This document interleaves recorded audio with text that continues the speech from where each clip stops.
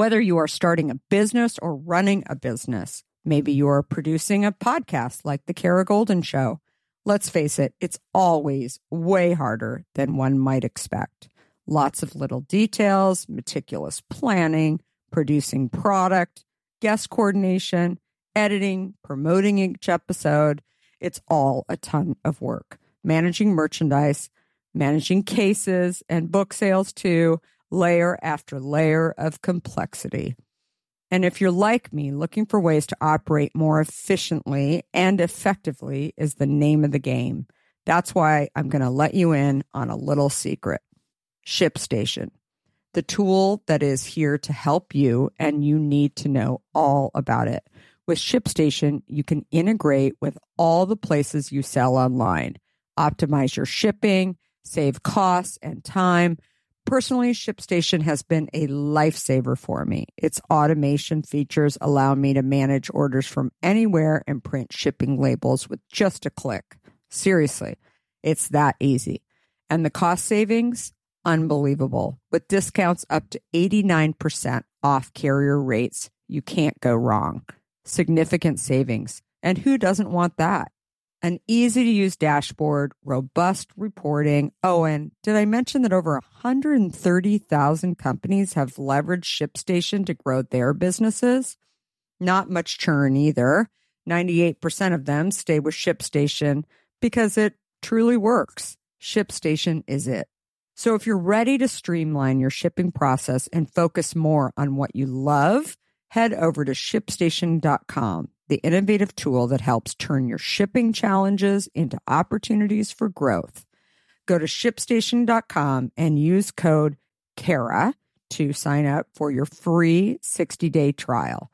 That's ShipStation.com, code KARA. Use code KARA for a free 60-day trial. That's ShipStation.com, promo code KARA. You know, over and over again, what I saw was if you empowered a woman to earn $1, she would invest 80 to 90% back into her family and community. It was typically 30 to 40% for men. So if there's a silver bullet in ending poverty, it really is economically empowering women.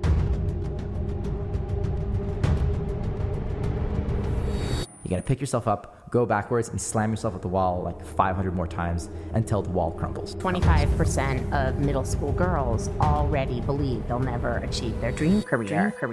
Hi, I'm Kara Golden, founder and CEO of Hint. And you're listening to Unstoppable, a podcast spotlighting the journeys of inspiring entrepreneurs.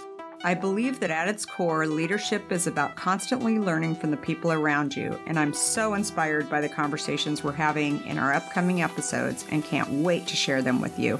This season, some of my guests include Rebecca Minkoff, fashion designer and founder of the Female Founder Collective, Diana Kapp, author of Girls Who Run the World, Andrew Dudham, founder of Hims, and Eugene Rem, co-founder of Rumble Fitness, and much, much more. Plus, we ask the million-dollar question, what does it really take to be unstoppable? Let's find out. Hi, everybody. It's Kara Golden from Unstoppable with Kara, and I'm here today with Shiza. Hi, Shiza. How are you? Hi, Kara. I'm excited to be here. Yeah, you too. So she's a Shahid. She's a friend and awesome entrepreneur. Just a little bit more about her. She's also somewhat recently the co-founder of a company called Our Place, which is an amazing company that in many ways, I can't believe anybody was like not doing this before. So we'll let her tell you a little bit more about this. She's also the founder of Now Ventures and the founding CEO of the Malala Fund. So very, very exciting. So just a little bit more about her. I mean, as I mentioned, she's an entrepreneur, an investor, a speaker, also a women's rights advocate who is out speaking still to this day about lots of amazing stuff that more and more women and men need to really know about. She's passionate about leveraging philanthropy, venture capital, technology to just really drive, scalable social impact. I mentioned that she co-founded the Malala Fund and led the organization as founding CEO. And she's, just this amazing, the Times 30 Under 30 World Changer, Forbes 30 Under 30, Social Entrepreneur, WEF Global Agenda Council. Wow. I mean, this is amazing. Some things I did not even know about you. I mean, this is super, super great. Based in LA. Also, I know her husband, Amir, too, and co-founder, correct, for Our Place, and very, very thrilled to see these guys doing it. So again, welcome, Shiza. Very happy to have you here. I want to talk a bit about all the amazing things that you're doing and have done. But first, can you take us back to the beginning? Where do you think the drive for really social change came from? I read that at only 13, you were volunteering at the prisons in Pakistan. Is that wow? Yeah. Thank you, Kara, for having me. I'm such a huge fan of yours and see you as someone that I look up to and someone who has built a really amazing business, a really amazing platform for inspiring others to follow their dreams. And personally, I know every time I've ever reached out to you to ask for any advice or for an intro, you always respond immediately and are always so helpful. And that means a lot to me. So thank you for being you. And yes, you're right. I started early in wanting to make an impact. I was born into a modest family in Pakistan, and I grew up there until I was 18 years old. And it was very clear to me that the opportunities that I had, since my parents wanted me to have every opportunity in the world, were different from the opportunities that most women in Pakistan had. Pakistan is ranked the second worst place to be born a woman in the world. The US is not where it should be either. It's 51 out of 144 countries. So a lot of work to be done here as well. But in my home country, when I was growing up, it was very clear to me that women and girls were often denied the opportunities that every human deserves. And I wanted to understand why and how to make sense of it all. And so I ended up volunteering at a young age in nonprofits that would give me a chance, really. And that included nonprofits working in women's prisons, in microfinance and microenterprise, in girls' education. And, over and over again, what I saw was if you empowered a woman to earn $1, she would invest 80 to 90% back into her family and community. It was typically 30 to 40% for men. So if there's a silver bullet in ending poverty, it really is economically empowering women. Wow, that's amazing. So the prison system, how did you connect with that? So that was, there was a nonprofit that would set up medical camps for women who were in prison. That particular prison didn't have a female doctor, so many of the women wouldn't come forward with the health challenges they were experiencing. So they would send over women health workers a couple of days a month to go in and see the women and provide consultations, provide basic medications and treatments.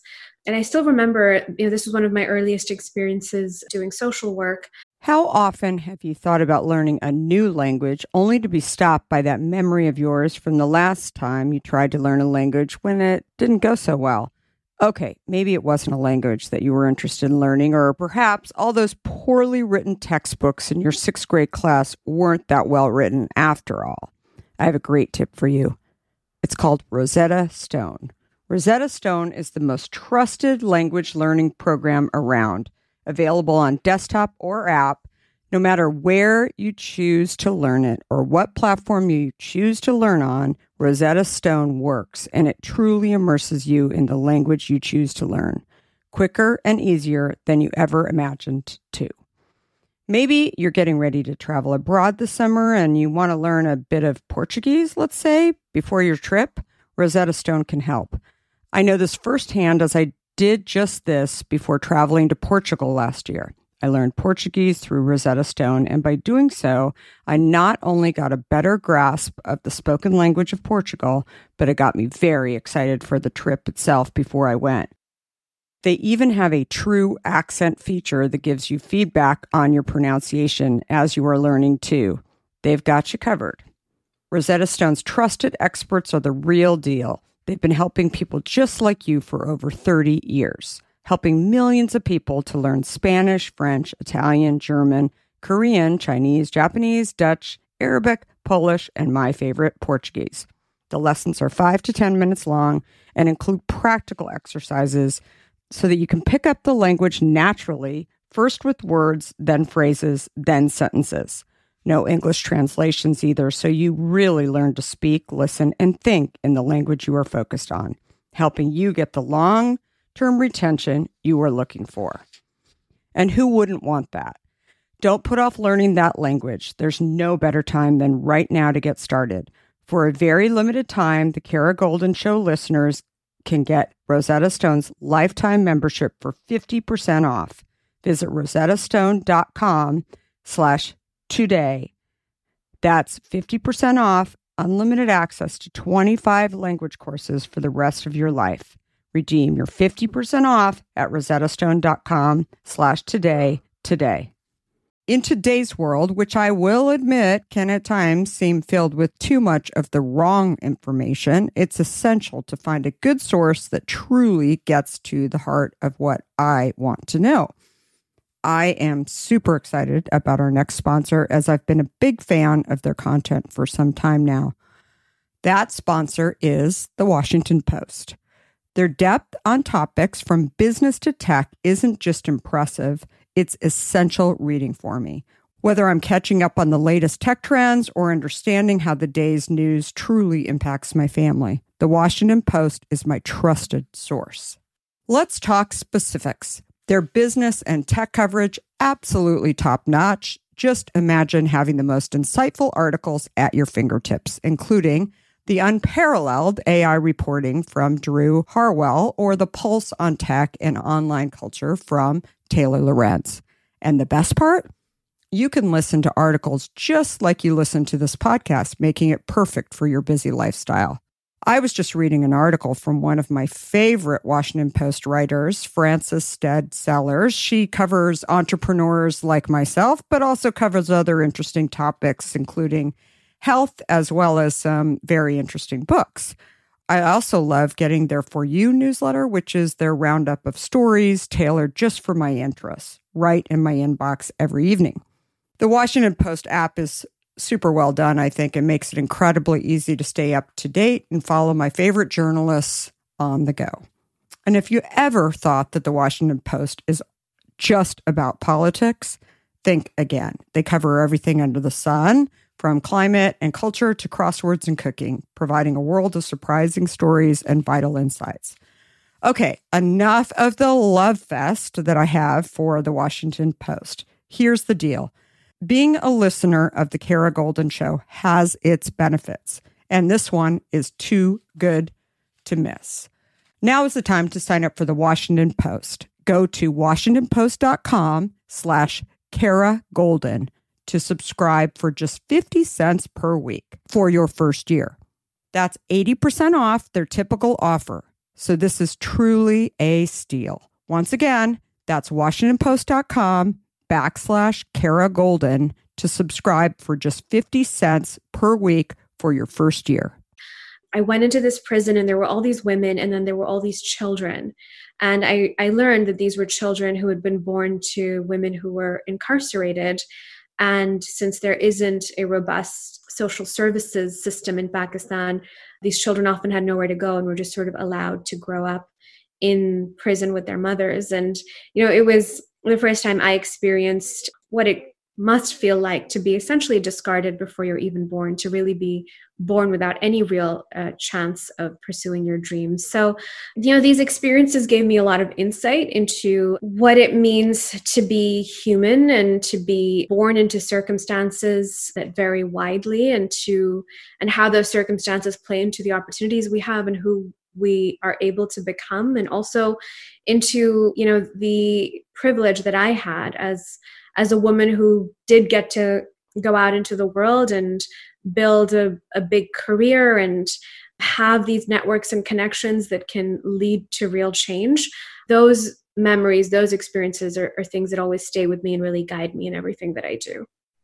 It's interesting listening to you speak about this, because I always think that, someone's journey is, maybe it sounds cliche, but it's yours, right? And it's impactful. But that's the thing when I've heard you speak, it's being able, I love that you've told those stories, because I think that it's just so important for the rest of the world to know these things, right? And, and you've obviously got statistics on, sort of where women are in these different countries, and, and it's not great, right? As we talk about the US, I mean, it's clearly we've got our challenges, but I think it's also, you not only are talking about your different journey along the way, that I think it's also, helps people to also speak about theirs too, and just be more open more than anything else. Can you tell us about how you came to start the Malala Fund? Yeah, so that's also a story that began long before it really began, going back to my roots in Pakistan and the work that I had done there.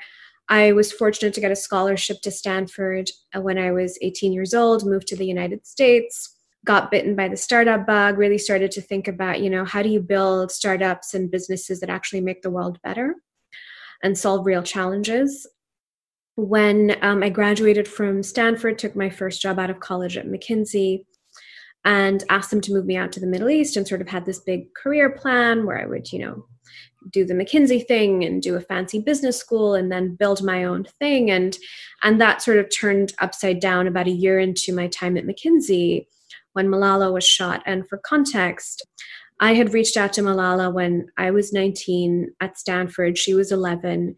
And at the time, she had been speaking up for girls' education in her community. She comes from a part of Pakistan that's dealt with a lot of challenges. It's dealt with terrorist attacks. It's quite different from the city that I grew up in, which is a little bit more cosmopolitan.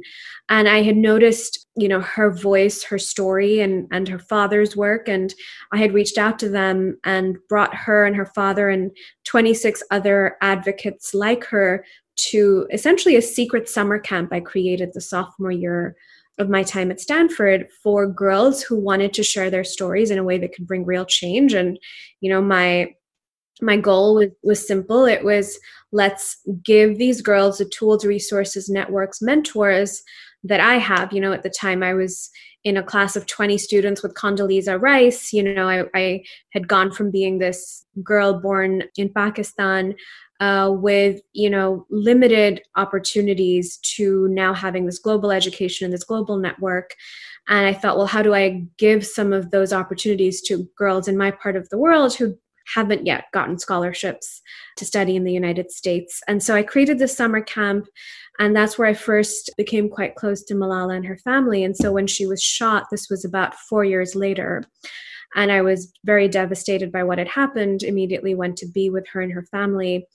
And as she recovered, miraculously, I felt there was an opportunity to help share her story in her own words, and to make this really horrible thing that had happened count for something good, and to use this as a moment to wake people up to the challenges in girls' education. So I ended up quitting my job at McKinsey, moving to New York with a suitcase, and starting the Malala Fund with Malala and her father when I was 22 years old. And it was this really incredible journey. I got to lay the foundations of an organization that's now one of the most significant champions of girls' education and has really far-reaching impact. It made me a storyteller. It made me a builder, an entrepreneur. And when I was 24, I was at the Nobel Peace Prize with Malala. So it really sort of, showed me what's possible. And from that, I was able to build and do the next things that I did, and really take what I learned about the nonprofit world, but then try to apply that to investing and to building my own business.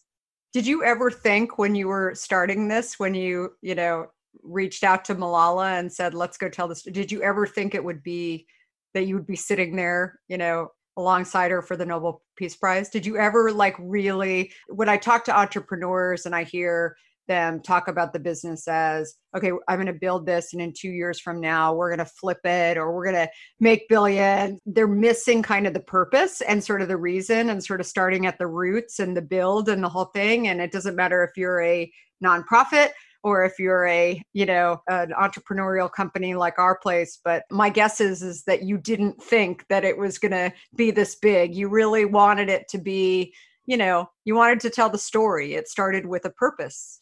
When I started it, I had no idea that anybody would care. And people really at the beginning, they saw this as a tragedy. They didn't see this as a movement. Mm-hmm. And that was a very unlikely thing.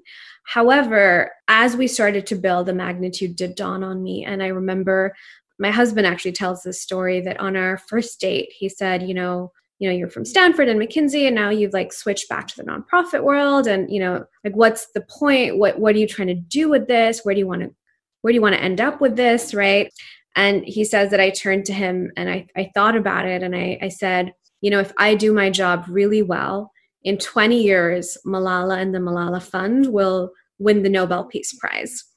And then it happened later that year. So, on the one hand, yes, I didn't, starting out, like, I was just trying to get the story out there. And then as we built and built, the magnitude did become clear that what we were doing was really resonating, but it didn't change anything. Like you just sort of keep doing the same thing, one foot in front of the other and trying to get it right and do the right thing. So you and I have talked a bit about Our Place and your newest startup that is 8 months old and going gangbusters. So very, very excited for you guys. So tell me and tell our audience, I mean, togetherness is really the central voice for Our Place, but just talk a little bit more about this. Yeah. So, I met my husband a couple of years ago, and as we started to build our home in Los Angeles, we're both immigrants. He grew up here, but he's Iranian American. I grew up abroad. And we both really built our communities by cooking food for people, having them over, sharing stories, sharing our traditions, sharing our cuisines, and arguing over whether Pakistani or Persian food is better. And there's something really incredible about home cooking. If you were to come into my home today, Karen, and I hope you'll be able to sometime soon. Yes. You'll see me wearing my lounge wear, and, it's fairly Western, and I'm no longer dressed in shalwar kameez. And, I'm probably now a little bit more fluent in English than I am in my native tongue, Urdu. But you come into my kitchen and you will not just know who I am, you'll know who my grandmother was. And home cooking is this place where culture and tradition and identity and memory and story and nostalgia just sort of settle and live and stay regardless of what's happening. The way that we eat, the ways in which we cook are so ingrained. They're so intertwined with our identity, with our memories, with love, with family, with connection. And so we were trying to solve for that. We were trying to solve for deeper connection. And it dawned on us that home cooking was probably the deepest source of connection with our bodies, with our health, with our food systems, with our farmers, with our families, with our communities, with our traditions, with our cultures. It came down to home cooking. And if you could get people across cultures to sit at a table and eat and cook food together, those differences immediately dissolve away. So we started Our Place as a company that does that. It's a company that's about connection, but the way that we help you connect is by making products that make it really easy and joyful to cook at home. So, our signature Always Pan, for example, is designed to replace a 16-piece cookware set. It's deep enough to make soup. It's shallow enough to flip a pancake. It's your new saucepan, saucier, skillet, nonstick pan, steamer. The list sort of goes on, and it's got a really great nonstick coating, so it's super easy to cook and super easy to clean, and it's really beautiful, so you never want to put it away, so you're more likely to reach for it. And it's got a really great non-toxic coating, so if you're into wellness and health, you can really trust the materials that you're cooking on. And that's sort of our whole design philosophy, is creating products that make it easier to cook at home so that we can connect more. But I also feel like you're doing more than that. I mean, you're also creating experiences, and you're sort of, I remember years ago meeting the Gary Friedman from Restoration Hardware, and he was at Pottery Barn. I mean, this was like way, way back when, and Pottery Barn was just starting out. And I remember hearing the story of how, Pottery Barn had started because it wasn't just about buying the items. It was actually creating the table and creating the experiences. I feel like you've even taken that one more step to say, okay, bring in your cultures. Let's all see what they are, and let's create memories, right? So in many ways, there's companies like, travel companies, for example, that are doing that. But I feel like what you're doing is you're bringing people into home. And I should mention, we're recording this during the end of May, shelter in place. And I feel like, obviously you guys are cooking in your home, but I think it's also, more and more people are getting back to that, and they'll be really excited to be able to, cook more and more and share some of these things. So really, really exciting. Absolutely. There's a couple of things there that I think are important to touch on. One is sort of gathering. And yes, we're all about gathering. And of course, we've had to rethink what that means during the coronavirus epidemic. And in April, we had Easter, we had Ramadan, we had Passover, three of the most significant home traditions that we were all celebrating, cumulatively, most of the world's population was celebrating while sheltering in place. And so, we really had to understand how we could do that in this new time. And we reached out to our community and we spoke to people who were saying, you know what, usually I would have had 26 people at my house for Passover Seder, but instead I'm having a Zoom Seder with 60 members of my family I've never had Passover with. Or, usually for Easter, my mom would come over, and I'm really sad that she can't, but I called her and I wrote down her recipes and I practiced making them. And I'm so glad I did that, because I should never have taken for granted that she would always be around. And now I've preserved these recipes that are so core to my happiest memories. So what we found was people were finding ways to connect at this time by cooking. They're calling mom, getting recipes, they're practicing recipes that grandma used to make. They're hosting these gatherings over Zoom with loved ones that perhaps they never would have really bothered to host something with. And, that's what we've always been about. And in our product philosophy and our storytelling philosophy, we make products that make it easier to cook at home, but we also make products that celebrate traditions. And so our second line of products, which we call our tradition wear, are these really beautiful cultural heirlooms that we create in partnership with a community. So we choose a home cooking tradition. We do this 3 or 4 times a year. Maybe it's Noche Buena or Lunar New Year or Shabbat or Ramadan, and we partner with a community that celebrates that tradition to create products that are core to that tradition, to share stories about that tradition, to just put a lens on how Americans are celebrating the traditions that make up America. Because for so long, I think we've told certain stories in the culinary space, in the kitchenware space. We've always looked up to Italian food and French food, and those are 2 incredible cuisines and cultures.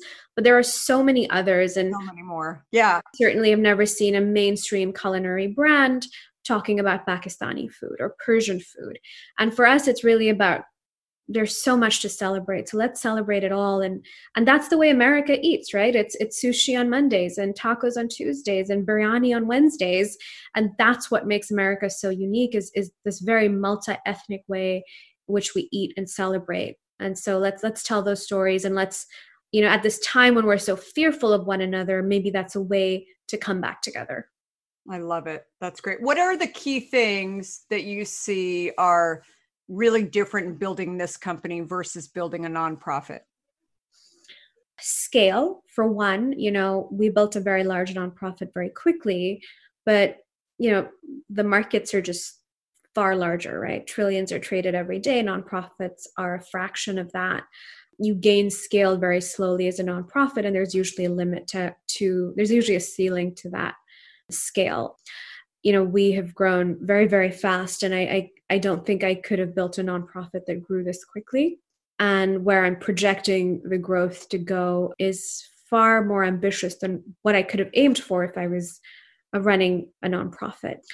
Secondly, I think most importantly is, as a nonprofit CEO, you spend a lot of your time raising money. And there is this very strong belief in the nonprofit world that you should be judged on how little of that money you spend on people, on marketing, on internal operations. So, hire people for very little money, don't invest in marketing, don't invest in systems. And so you're essentially strangling nonprofits. Whereas in, running a business, as long as my marketing metrics, as long as they are strong, I can keep spending as much as I want. I can dial up, I can dial down. My investors, my customers, right? They are my direct line of funding for the business. And that's directly related to what I'm building. Whereas in the nonprofit world, often you may have a couple of wealthy donors and they may want you to do X, Y, Z and have a lot more power than, say, in the business world, where you have far more distributed sources of funding. So, I think there's a role for nonprofits. I think there's a role for business. And I think both of those need to work together. I think nonprofits need to be given permission to spend on hiring talent. They need donors who don't restrict their funding and say, here, I'm giving you money, but don't spend it on operations. That's quite common.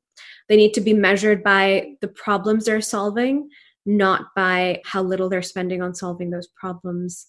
They need to be allowed to fail. How often do nonprofits say, hey, that school we built, not working anymore? You never hear that, right? Because nonprofits are always forced just to tell a story of, you donated, something good happened. If you donate more good things will happen. They're not allowed to really say, well, we tried to solve this really difficult problem. It didn't entirely work. Here's what we learned. So I think we need to allow nonprofits to work slightly differently. And then on the business side, I think we need to evolve this sort of 1970s concept of the only social responsibility of business is to maximize profits, which, Milton Friedman famously stated, and say, actually, businesses need to be inherently mission driven. They need to think about their supply chain, their hiring practices, their culture, their impact on the world. And they should, inherently be making the world better. And if we can sort of evolve both of those, I think we end up in a much better place.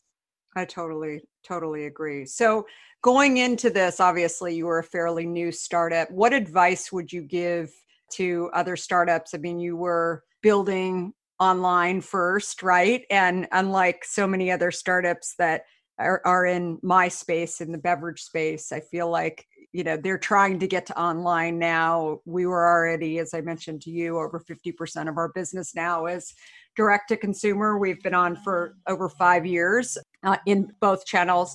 But what do you think is kind of the key thing that, entrepreneurs should think about, like moving forward in their business? Is it, obviously, I think being able to make sure that the customer can get to you, whether, stores are open or not, or, being able to be available is such a key thing. But, and you mentioned a little bit about this around the mission driven as well, but what are kind of the key things that you think entrepreneurs should really be thinking about as we move forward? Yeah, I guess I'll speak about the e-commerce question first, and then I can go to broader advice. I think, e-commerce, we actually launched at an interesting time where everybody was like, e-commerce is done. You had your wave of e-commerce startups, like it didn't work, it's done. And it was very unfashionable to be starting an e-commerce startup. All the e-commerce funds were done. CPAs are too high, not working, and we did it anyway. And then, when the coronavirus epidemic hit, of course, everything went back online. Even before that, our marketing metrics, our growth was really, really strong, but sort of, people who believed e-commerce was over were really sort of forced to reevaluate that with the coronavirus epidemic. But also, people who had never shopped online, people who are older and perhaps less comfortable putting a credit card into a website started to go and shop online for the first time and realize, well, this isn't so scary. And actually, this is kind of nice. And so there's been, again, you had this wave of e-commerce startups a couple of years ago. They benefited from low advertising costs. At that time, it was just revolutionary that they were cutting out the middleman. Like, oh, you can buy a mattress direct online. Like that was, and the branding was cool and it was delivered to your home. And that was kind of enough, right? And then when we launched, we felt it now needed to be a lot more than that. Like cutting out the middleman is not enough of a value proposition. You have to have real product innovation and a brand and a mission that people deeply resonate with. And so we really invested in great products, great design, great brand, real mission and impact, good storytelling. The brand sort of has to be deeply compelling on its own, and the mission has to be powerful and authentic. And so I think, the moment that we're in is this sort of second wave of e-commerce. I think this will be the tipping point where e-commerce really starts to gain a lot more power and strength, and behaviors start to shift forever. I think there will always be a role for retail. And I'm very hopeful that we'll be able to reopen retail stores as soon as it's safe and go back and support our local businesses. But I do think that this is going to be a moment that we look back to and say, this was a time when, e-commerce penetration went from 15% to 50%. And of course, that also does make it more accessible for people in various parts of the country and the world to have access to the same products and goods and services. So that's sort of overall thoughts on e-commerce and the moment that we're in now. In terms of overall advice for founders, I would say, I think that being an entrepreneur is very much in style, and everybody wants to be an entrepreneur. And I think that's great. But I think what it really is about being entrepreneurial.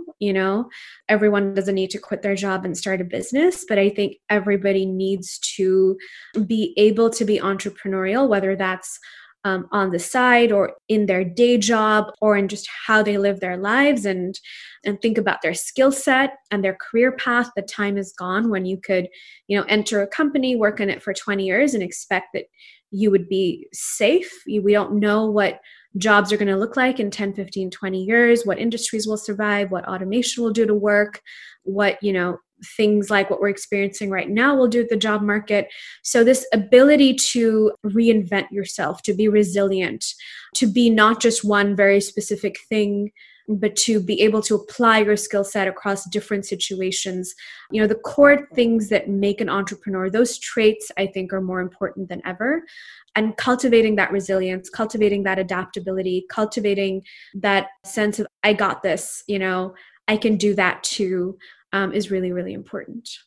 Absolutely. And I'll just add too, that I think also spending time figuring out what's working, right? Like I'm sure you think about that constantly, like what's working, and then focus on those and put some more gas on that, right? I was talking to an entrepreneur the other day who has a tequila company.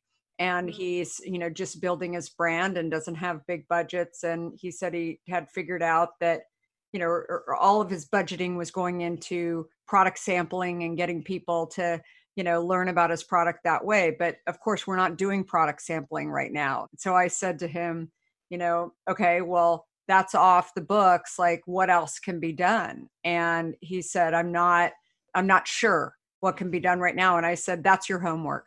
Go figure out how else you're going to get the word out while people think like your customer. And how are you going to do it? Is it, working with some small businesses that are doing, home delivery? Are you going to, partner up with some sites to get, drink cocktails out there? Like whatever it is, like how do you just don't stop, but figure out how do you keep growing? And I think like that's so key. And you mentioned this too. I mean, you're profitable or close to profitability. And I think like that's such a key thing that I think many startups unfortunately have learned that, and large companies as well, that today we're living in a time when they have to be real businesses, right? And I think you guys are building this in the right way. It's awesome. I ask two last questions. Number one, what's your favorite flavor of Hint? I have so many. I love blackberry, which I'm drinking right now. I love cherry. And I also really loved the mint flavor. I don't know if you guys still have that, but we do it. We sort of bring it back. It's seasonal. Yeah. And so I do too, though. I really like really it. good. And then what makes you unstoppable? You've shared quite a bit, but I think what are sort of those key traits that make you unstoppable? I think I'm an optimist. I think I see situations as opportunities. It feels to me like, when you work at something, the universe sort of conspires to help. It definitely feels that way in my life. And even sort of the difficult things, when I look back, it feels like you had to go through them to get to where you are today and become the person that you are today. And so I think I look at things from a lens of optimism. I think I also always believe that I can figure stuff out. Like, this isn't rocket science. If I ask enough smart people, we can figure this out. And I think that sense of not being intimidated by a problem, but leaning in and speaking to smart people and asking questions and asking, you know, questions that might be stupid or basic to begin, and then getting more and more complex as your understanding evolves, and not being ashamed of that process. That's always served me really well. I love it. I absolutely love it. So where do people find you, Shiza? They can find me on Instagram at Shiza, Shiza, or at Our Place. Also on Twitter, same handles, and Facebook, shiza.shahid. Perfect. Well, thank you so much. And everybody go check out Our Place. I'm going there this afternoon to buy that pan that I desperately need. So I'm excited to go check it out. And listen, stay safe. And thank you so much. This was great. Thank you, Kara. Thank you for having me. This was a ton of fun. Absolutely. Okay.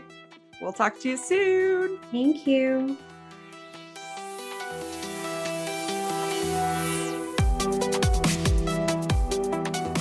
If you like what you heard, please help spread the word and leave us a review.